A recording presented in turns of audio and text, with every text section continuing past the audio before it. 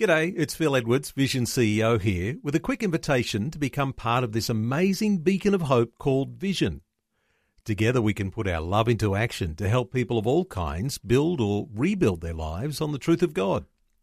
Please consider the part you can play during our upcoming Visionathon appeal, remembering that it's your support that makes Vision possible, including this podcast.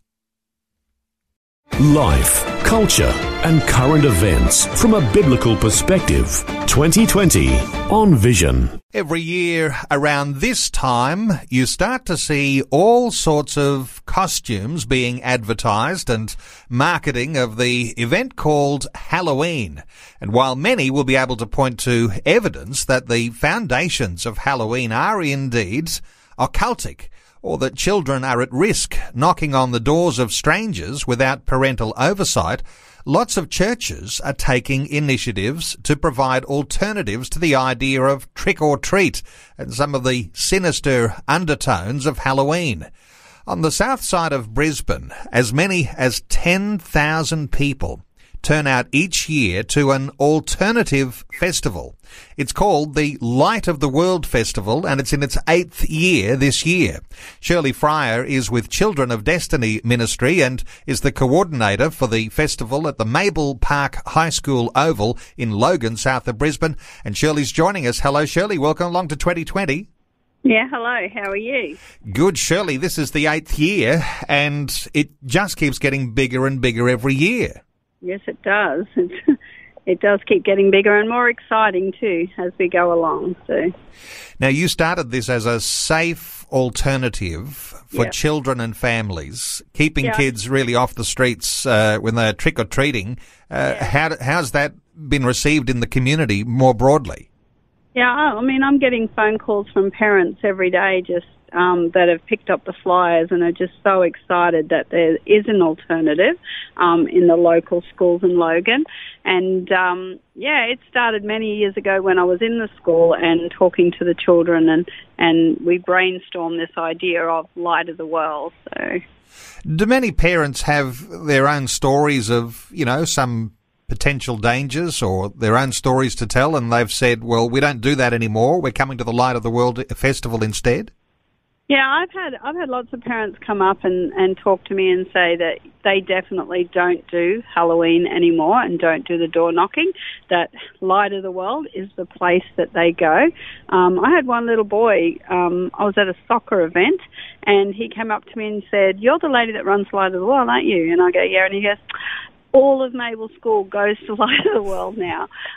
They just love it, all the rides and the entertainment and the prizes and the fairy floss and the popcorn and everything that goes with it. So, yeah. Interestingly, because while children are being enculturated to the way they do Halloween in America, because you've been going now 8 years, there's going to be children in your community who are going to be enculturated to think of Halloween as something completely different. You've given a real alternative here for children into their future.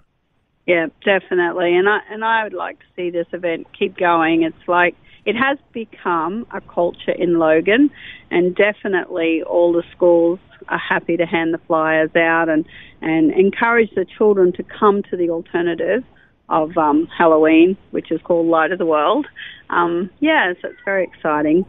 And any time a Christian ministry like yours, Children of Destiny Ministry, you get to do an event like this and you get 10,000 people turning out, I mean, people are quite surprised when they hear that many people turn up, but it is so well supported by the community. Yeah, I must admit, when we first moved to the school oval, I was shocked how many people came. But obviously, the community is wanting something else, and I think the excitement of that and being affordable for rides and everything else that comes, it's like, a mini Ekka, I guess, in a lot of ways. So it's more affordable for the parents. I had one parent say to me today when I was talking that they would rather bring them children to Light of the World than go to the Ekka. So, it's more affordable for them, and they can have so much fun and plus be safe and encourage their children not to have to get dressed up and door knock and stuff like that. So, Shirley, I always love to talk to you, and I've been talking to you for a number of years now because it's an inspiration what you do. Have you found that there have been people contacting you and saying, how do we do what you do in our town or in our city, that sort of thing? Yeah, actually, it's been quite exciting. So it is. I do believe it's going to come alive in many more, like different places, like Darwin. We're interested in running Light of the World, and definitely down south was, over the border was wanting to run Light of the World. The Gold Coast was wanting to run Light of the World. I mean, it is something that takes a lot of planning, but I believe it's going to evolve. And we're going to have it in many other places, states, definitely. So it takes a lot of planning, but the way that you would put it together is a little bit like you'd put together any sort of community fair. You've got all sorts of things. You've got sideshow rides and creative performances, food options. This is the sort of thing that you could do, but you do it on Halloween.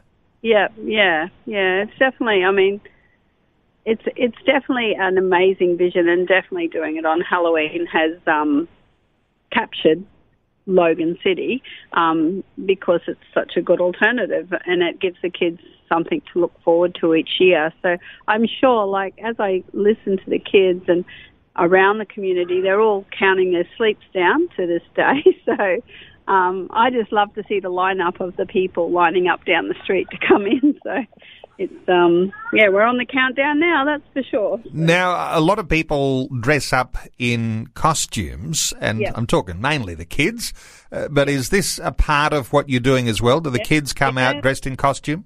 Every year we have a different theme. This year we've got Australian Outback theme, mainly because of we're doing the 31st, the celebration on the 31st of the Light Horseman when we took back Bathsheba. So we're having that sort of reenactment. So then I thought we'll go Outback. So the kids will win, if they came in a Vegemite jar, if they came as a kangaroo, or, whatever they come in the Australian theme, we're going to have prizes for that. We've got a bike, the first prize, and then the second and third prize. There's lots of prizes, actually, even on rides. We've got first, second and third prizes for the mechanical surfboard and the big basketball game and football game and lots of things. And you must have a small army of helpers who are helping you to put this whole thing together. How many people are on the team? I think we have about 150 team members that would help over the whole time. Yep. And being the 31st of October, as you say, coinciding this year with the 100 years anniversary of the Light Horse Charge on Beersheba, you've got a theme this year. You want kids coming dressed in Outback gear, which is just wonderful.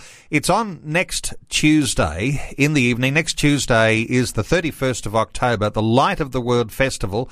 A little bit of a plug for you here. What time do people start to arrive for the Light of the World Festival in Logan? The gates open at 4 p.m. for a dance competition, and then the rides open at 4:30. All right, and goes through until what sort of time? 9 o'clock is when we finish, and we hand out the prizes at 8:45, 8:45. And Shirley, your ministry, Children of Destiny, you do a variety of after-school type programs in the Logan area. And people who are a part of what you're doing with your ministry, do they become part of the team that helps to run the Light of the World Festival? They help me run the whole thing.